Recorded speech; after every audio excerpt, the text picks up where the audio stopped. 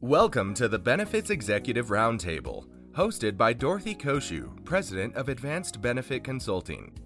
Dorothy is a nationally recognized benefits and compliance consultant and group health broker.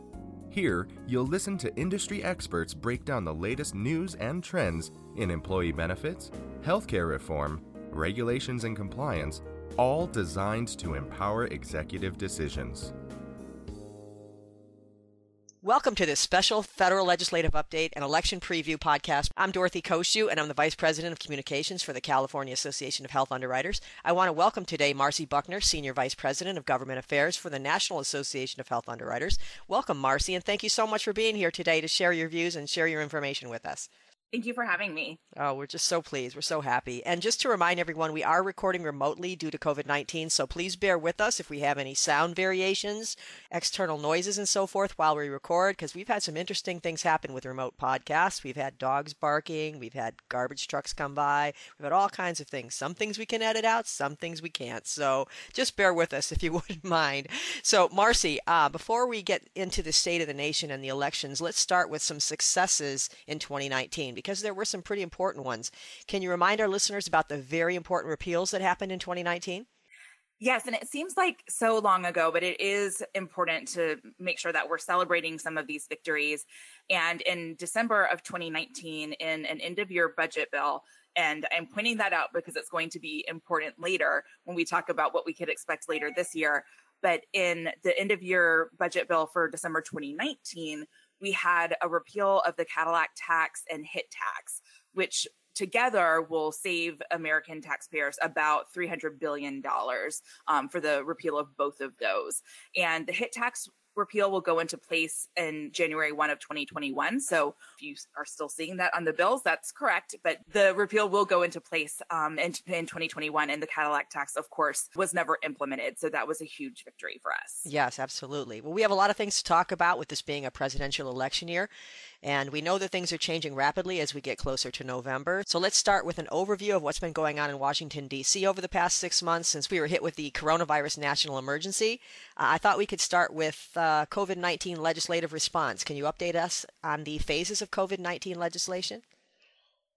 Yes, it has been all COVID all the time for us since March. And on the congressional side, DC acted pretty quickly in early March to get into a phase one bill out to try to put some money into the pockets of folks through a boost in unemployment payments, and then looking at ways through the Families First Act and then the CARES Act, ways that they could try to assist in providing more leave through the FMLA, and then providing the Paycheck Protection Program loans, those PPP loans that I know many of you either applied for your own businesses or may have assisted your clients to apply for them.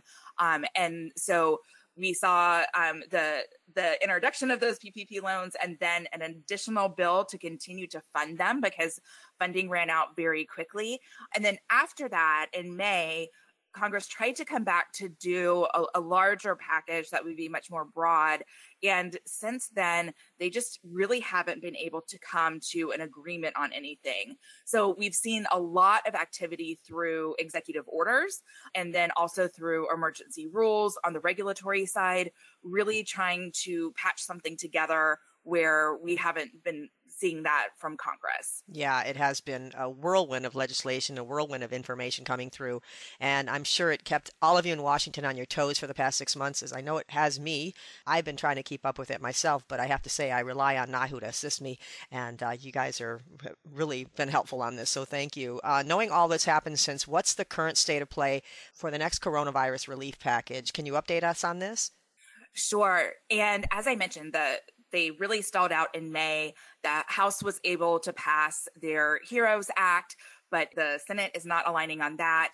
The Senate then took up the HEALS Act, which does not have support to be able to even pass the Senate. So we're really seeing where they're just not having a meeting of the minds, both between the House and Senate and between Republicans and Democrats on exactly what the next phase is going to be. Yeah. I know that there's some general areas of agreement in the two bills. Can you tell us what those are, where they're similar, and where the major differences are? Yes. So the similarities are they can agree that they want to put more money out to state and local governments. The disagreement there is how much, and also agreements on providing more funding for testing, contact tracing, more money for those PPP loans, all of those things. Those are all at the top of the list that they want to try to do, but not actually being able to agree on that price point. And then with some of the major differences on the House side, they provided 100% subsidy for COBRA. And this was really important because of some of the emergency rules that came out that allowed for a longer period of time for the COBRA election period, which is extended 60 days beyond the end of the pandemic, which no one knows when that date is going to roll around. And then it also allows for a delay in payment for your premium and a delay in the notification going out from employers that someone is COBRA eligible.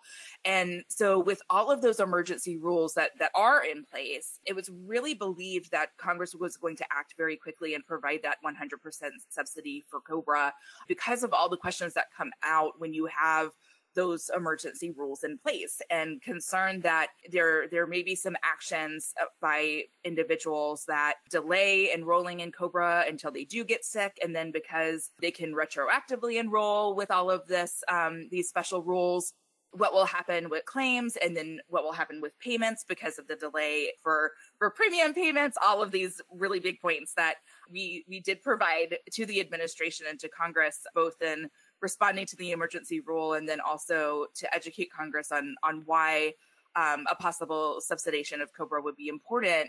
And so that subsidy is in the House bill, which would help to provide some relief and adjust reassurance to employers that in the long run, they're not going to be on the hook for possibly some, like I said, individuals that are retroactively enrolling and racking up claims and not paying them, all of these different things. And so that's why the House was really focusing on including that in their bill, but that is not included on the Senate side in their bill. Another big difference is that the House bill also includes an allowance for a large rollover for FSAs, which we know that many people are not using those funds right now because of the restrictions on elected surgeries and really having only in some areas treatment is only available for on an emergency basis. And so we really were interested in seeing that larger rollover. The House bill allows $2,750 to be rolled over to the next year, but the Senate bill does not include a rollover for FSAs. There was an emergency rule that came out that allowed for an extra $50 of rollover. So the max usually is $500. This would allow $550, but that's not really what we had in mind, that extra $50 when we were asking for this, both in regulations and in rules. So we were hoping to see that larger amount rolled over so people won't lose those funds in their FSAs if they're not able to use them this year. Yeah, that's a lot of information. That's a lot of stuff going on, for sure. I know the one of the situations that came up on my side is people were saying, how are we going to be able to afford this if we wait, 6 months or 7 months to pay to accept COBRA? Then we have to pay 7 months in back payments, so we can't afford that. So that's a big deal, and I can see why you were working so hard on that. Senate Republicans unveiled a new targeted coronavirus relief package, of course, including more unemployment benefits. Can you update us on this, and did it move forward? It did not move forward, unfortunately. And what they were calling this version, because it was different than the HEALS Act, they were calling this kind of their skinny or slimmed down version of the next coronavirus phase bill. And it, like you said, it really just focused on getting funds out and didn't really include much else other than that. And in the end, it did go to the floor for a vote. So it got that far and wasn't held up in committees like we've seen with the HEALS Act, where it hasn't gotten to the floor. And it was voted down, 52 voting against it, 52 senators, including some Republicans voting against that bill. So like I said earlier, it is really a battle between the parties and between the House and Senate trying to get any of this done. And then even within their own parties of trying to come to an agreement on it. Yeah, I know. Big infighting. I can see that. The House Problem Solvers Caucus released a $1.5 trillion relief plan. What's this about, and what are the chances of that one passing? So this one also, unfortunately, doesn't have a huge chance of passing.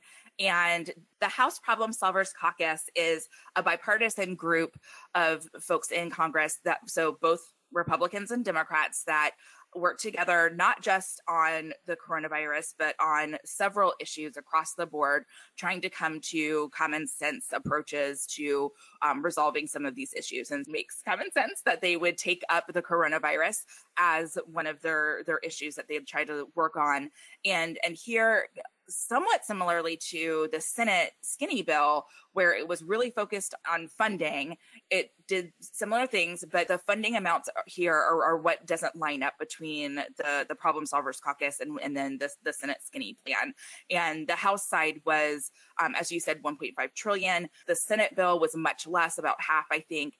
And so that's really where we're getting down to, is what amounts are members of Congress comfortable with? And some of that has to do with the elections and whether they want to appear as if they are providing these large handouts, how fiscally responsible members of Congress want to appear, and those senators that are running for re-election. And so unfortunately, that is definitely in their minds as they're looking at these relief plans, and Americans across the country are waiting to see if they will be able to benefit from any type of relief from them. Yeah. Let's talk about the regulatory response to COVID-19. The Department of Labor and Treasury departments released emergency final regulations, as you mentioned previously, regarding the COBRA election periods, the extensions, etc., due to the national health emergency. I know you kind of talked about this before, but can you update us on this? Has there been any additional information that we need to be aware of?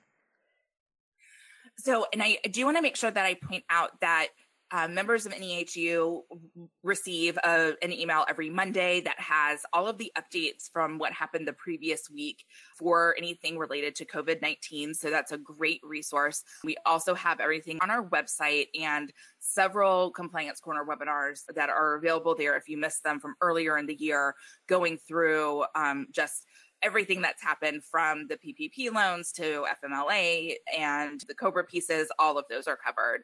And what we have seen most recently from the administration, we did have initially through March and April, we were just flooded with emergency rules. And now they're going back and kind of cleaning things up. So we're seeing a lot of rules trying to tighten things up. We're also seeing rules, once again, going back to the PPP loans and looking at some inconsistencies either in the rulemaking or how the emergency rules actually are aligned with laws that were already on the books regarding loans and the Small Business Administration and the relationship they have with banks and institutions and getting those funds out. And we're seeing some revisiting there on exactly how an appeals process would work, how repayment works. Even though repayment is allowed several years into the future, the agencies are already looking at ways that they can tighten up that language and make sure it is very clear the process that you need to go through. They're also setting up a review process for certain loans, specifically those that are over $2 million, and then other kind of checkpoints for them to audit and review and make sure that the loans actually went to appropriate businesses, and then putting in place a system to kind of deal and adjudicate with those that may not have been appropriate in ways that they can recoup those funds. So definitely going back and doing a lot of cleanup work with those and just making sure that the intent of those emergency rules is honored in the actual execution of them. Yeah, I understand NAHU submitted a list of suggestions to the Trump administration in April and in June regarding COVID-19 response. Can you tell us a little bit more about this?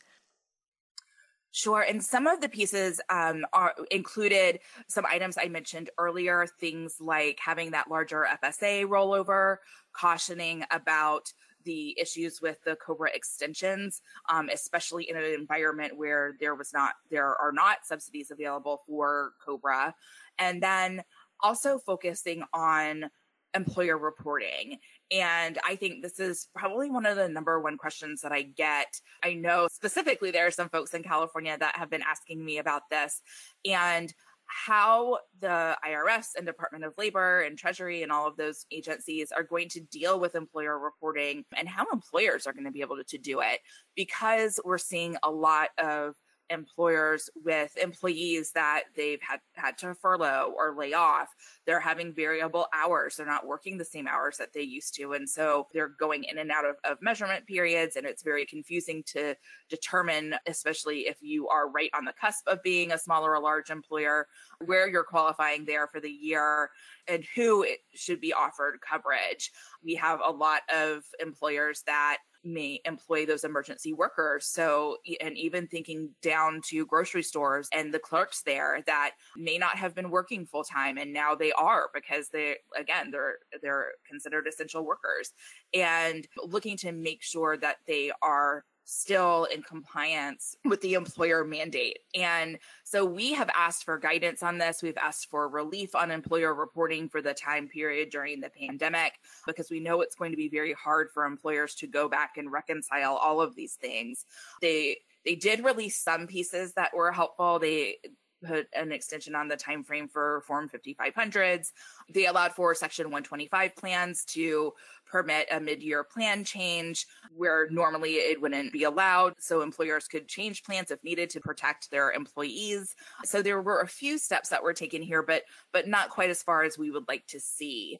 We also know that when it comes to employer reporting, there's a lot of concern, not just with the issues I mentioned earlier about employment status changing for so many employees, but also just the fact that some employers, the person that goes in and does all of this, that does the employer reporting, may not have access to the resources that they're used to using because they may not be able to get into their office right now if there are restrictions on going places in person in that area.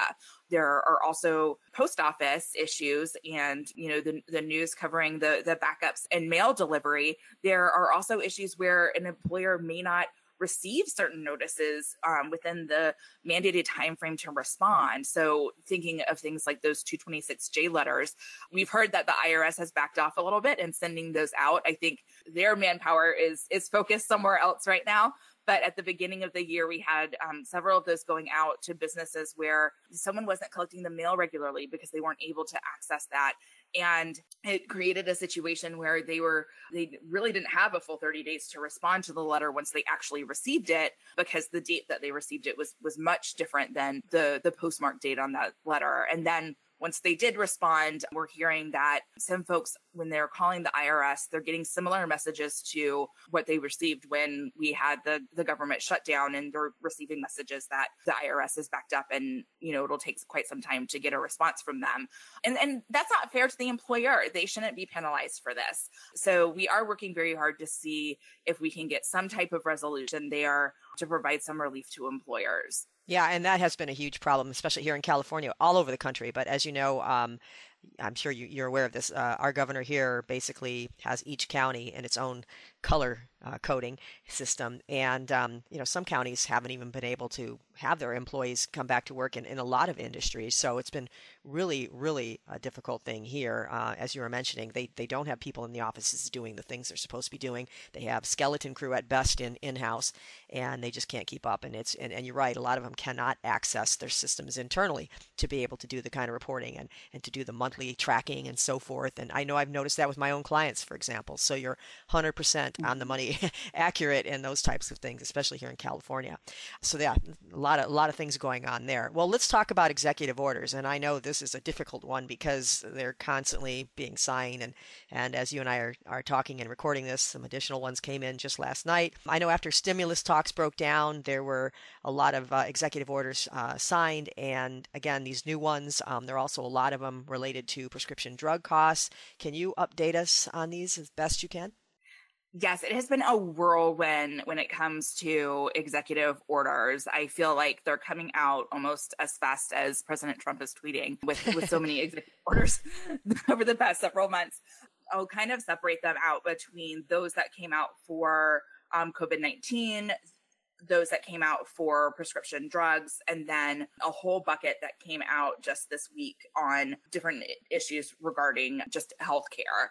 And so you're 100% correct that he took action to try to do something because the stimulus talks were not successful in Congress. And so he released several executive orders and executive actions. And executive actions are a little bit different than executive orders. They're not as strong.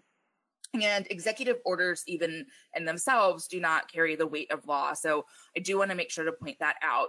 Oftentimes they are used to really state the opinion of the president and then to really put some pressure on Congress or other agencies to take action. And with executive orders, specifically with things that require rulemaking and agency action, those are more directives telling them that the president would like to see rules on something. And then when it comes to Congress, there's not as much of a, I'm telling you to do this and you have to do it kind of response there, but definitely puts some emphasis on Congress and pressures them to act. And so that was the thought behind putting out these executive actions and orders on COVID-19. So one was for renters to prevent them from being evicted during this time. Another allowing relief on student loans that are held by the Federal Department of Education. And then some that were more related back to employers, and I think are probably more interesting for the listeners, would be the payroll tax deferment through an executive order. And this is one that I like to be very careful when I'm talking about, because I think even in industry news that you think is more cautious about how they're reporting things specific to compliance, I think hasn't always been reported 100% accurately for folks that are looking to be in compliance, and which we hope everyone is. Wait! You're saying that the press isn't accurate? I'm absolutely surprised by that. Shocked. I know you're shocked. So this was really talked about oftentimes, and even leading up to the executive order. So I'll be a little more fair on them for that. But before the executive order, there was much more talk, and it was payroll tax holiday. And you heard that word over and over again, holiday. And so then when this executive order came out, that term had really been embraced. And so again, when we look to strict compliance, this is not a payroll tax holiday, it's a payroll tax deferment. And so a lot of employees I know are asking their employers about this, and it's for those that earn $100,000 or less. And so employers are getting a little bit of pressure from their employees to provide this payroll tax deferral. And we want to make sure when employers are talking to their employees about this, that they realize that this is going to be due later. These funds are going to be due later. So if they participate in deferring the payroll tax, those employees will be on the hook for that later down the line. And having that discussion of whether the employee feels comfortable knowing that they're kind of putting their taxes on a credit card, they're putting it off for later to pay off. And then another concern that I'm hearing from employers that are very cautious about participating in this is that what happens if you have an employee that has decided that this is what they want to do, and then they leave the company? Is that employer going to be able to track them down? And who's going to be responsible for those payroll taxes when they do become due? So a lot of questions on how this would work to make sure that everyone understands exactly how the system is paying out, what your savings are, and what your payments will be later on. So those were the biggies for the COVID-19 response executive orders. Then we had release of several prescription drug executive orders, some that were repeating some previous proposed rules that we have seen from the administration. So one was on drug reimportation and being able to import drugs from Canada. This was a proposed rule that we received last year.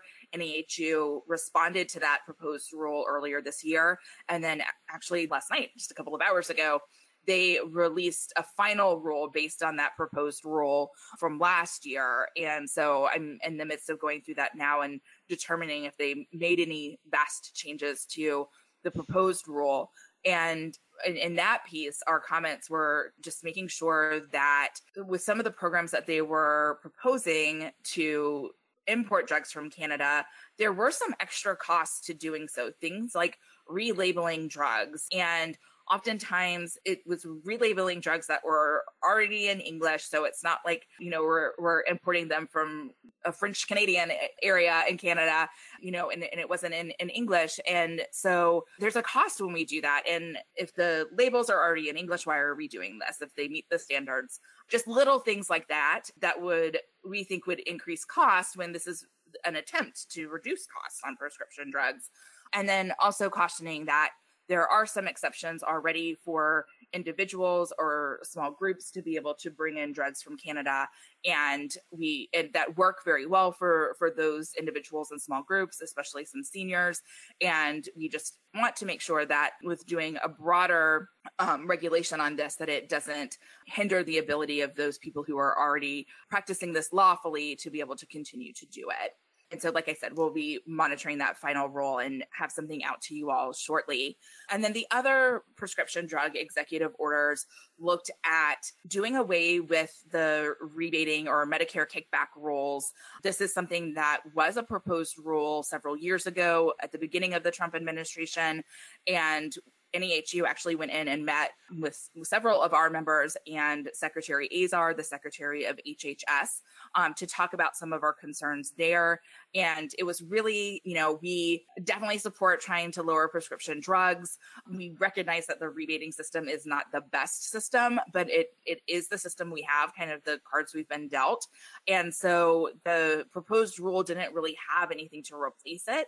And so we just cautioned against doing away with the rebating program without having something to go in place to really try to monitor those costs. And after that meeting, that proposed rule ended up being rescinded. So it was taken off of the books. And we're expecting to see a new proposed rule on that coming out as a result of the executive order. And then to round out the prescription drug executive orders, there were two others, one that would require the lowering the cost of certain insulin medications and others for the treatment of diabetes. And then the last one, which he actually released in July, and then they re-released it in September to address costs for both Medicare Part B and Part D. Originally, it just listed Part B. And so you will notice that I'm saying Medicare a lot. A lot of these deal with Medicare prescription drug plans. And I will point that out just because it won't affect the broader market in general right now as we wait for the proposed rules to come out as a result of the executive orders. But oftentimes Medicare is a market that we see a lot of kind of testing and experimentation in. For example, value-based design or reference-based pricing was first tested out there. And so we oftentimes see things tested there before going to the larger market. And that's why I point that out with these prescription drug executive orders. Finally, there is a release of series of executive orders later in September, and these included things like surprise billing, requesting a ban on surprise billing, and the executive order asks for Congress to act by January 1 to do away with surprise billing, and then says that if Congress doesn't act by then, the president is asking the Secretary of HHS, Secretary Azar, to take action through rulemaking to ban surprise billing. And we can talk about the timeline a little bit later. I know we're going to talk about some of the issues and specifically surprise billing. So I'll give more detail on that in a couple of minutes. And then the other big executive order from the end of September was an executive order requesting protection for pre-existing conditions should the Supreme Court rule later in several months that the ACA is unconstitutional through the hearing of that Texas v. U.S. case that is challenging the individual mandate after the zeroing out of that in December of 2017 through that budget bill, and then also challenging the constitutionality of the ACA as a whole. And so because the Trump administration through the Justice Department has said that their interpretation and what they're arguing before the Supreme Court is that because of the action to zero out the individual mandate, it is now a true mandate and not a tax. And so they believe will invalidate the entire ACA and that it will be unconstitutional. And so with that goes pre-existing conditions and a number of other items from the ACA. And this, through an executive order, is an attempt to try to preserve that in light of what actions we may see down the line from the Supreme Court. And just a reminder, that case is set to be heard November 10th. And then the decision, however, is not expected until June of 2021. Yeah. Well, let's move to a different topic. The Democratic convention is over. Biden clinched the nomination, of course, and he has some support from some very big names in Washington. Can you fill us in on both the Democratic and Republican supporters at this time?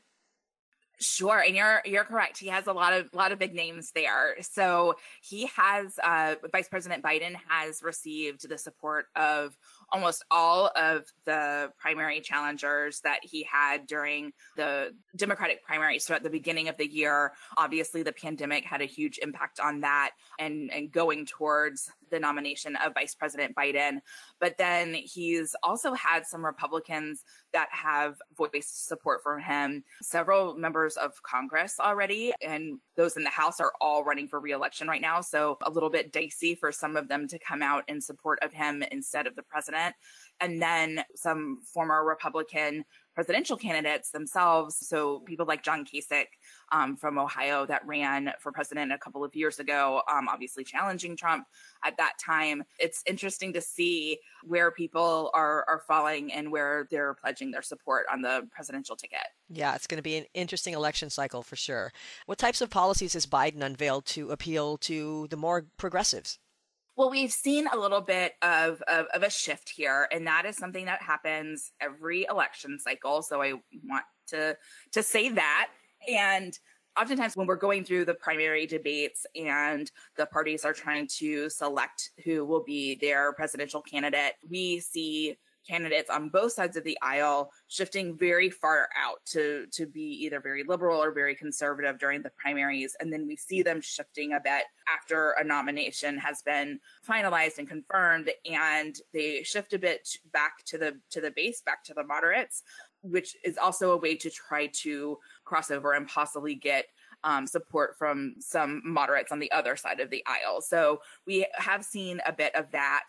And specifically with healthcare, things like looking at where Biden is on the ACA, interest in a public option, interest in opening up Medicare, and not quite talking about Medicare for all, but lowering the age for qualifying for Medicare or even being able just to choose to opt into Medicare, not necessarily being required to, and then things like the public option and others. So we have seen a little bit of a downshift there, and then pledging, of course, to support and uphold the ACA and continue to expand on that.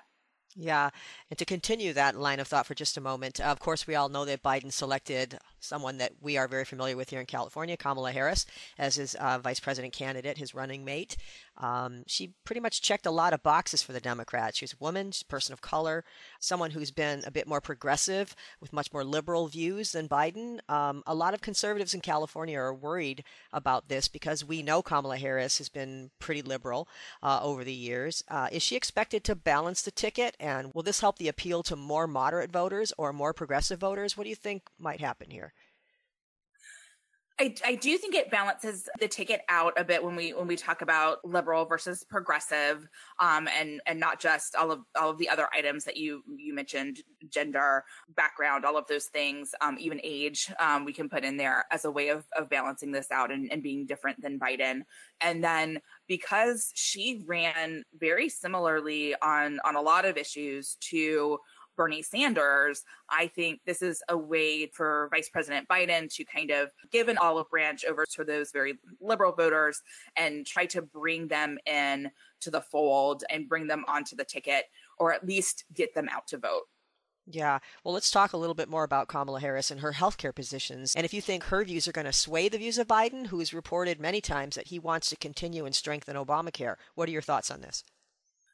So again, I'll use the example I used earlier for Kamala when we talk about where she discussed healthcare in the primaries. And she was very liberal, aligning with Sanders. We saw Harris talking about universal healthcare, talking about single payer, talking about Medicare for all, sometimes using those terms interchangeably. And you all know I'm very passionate about making sure we're using our words correctly and not interchanging them when they don't mean the same thing. And so it seemed almost as though at one point during the primaries, one of her staffers brought her over and did a tutorial or a brush up on healthcare policy to make sure she was using those correctly, because we did see a realignment there where there was a shift, and she seemed to feel more comfortable talking about what Medicare for all would be under the Sanders plan. And with that, though, knowing where she stands, knowing where she was talking about this, knowing we're going into the larger election, so we're not in the primaries anymore, we do know we're going to see a backing off again from appealing to those, on the outskirts of the party, perhaps. But we also know that Vice President Biden is very passionate about Obamacare, very passionate about the ACA and continuing to uphold it, trying to put back into law some pieces that were taken out during the Trump administration, either through regulation or through court challenges and other things. And so this is really one of the issues that Vice President Biden feels that he is an expert in. This is, a feather in his cap. And so with Harris on the ticket, it's not likely that she will sway him on healthcare, because this is something that he obviously has a track record on.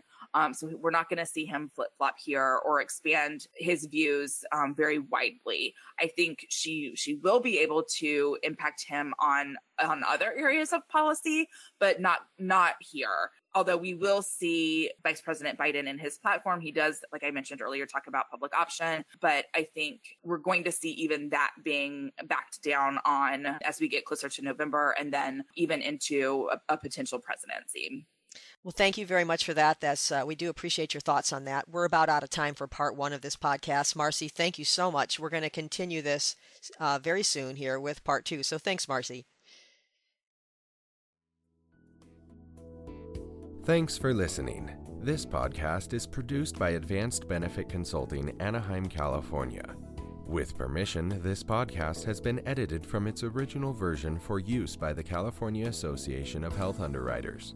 All views expressed are those of the host or interviewees and not necessarily those of Advanced Benefit Consulting. Information contained herein should not be construed as legal advice. We always recommend that you consult with your legal counsel as situations do vary. CAHU members are encouraged to visit the California Association of Health Underwriters website at cahu.org for more information and updates.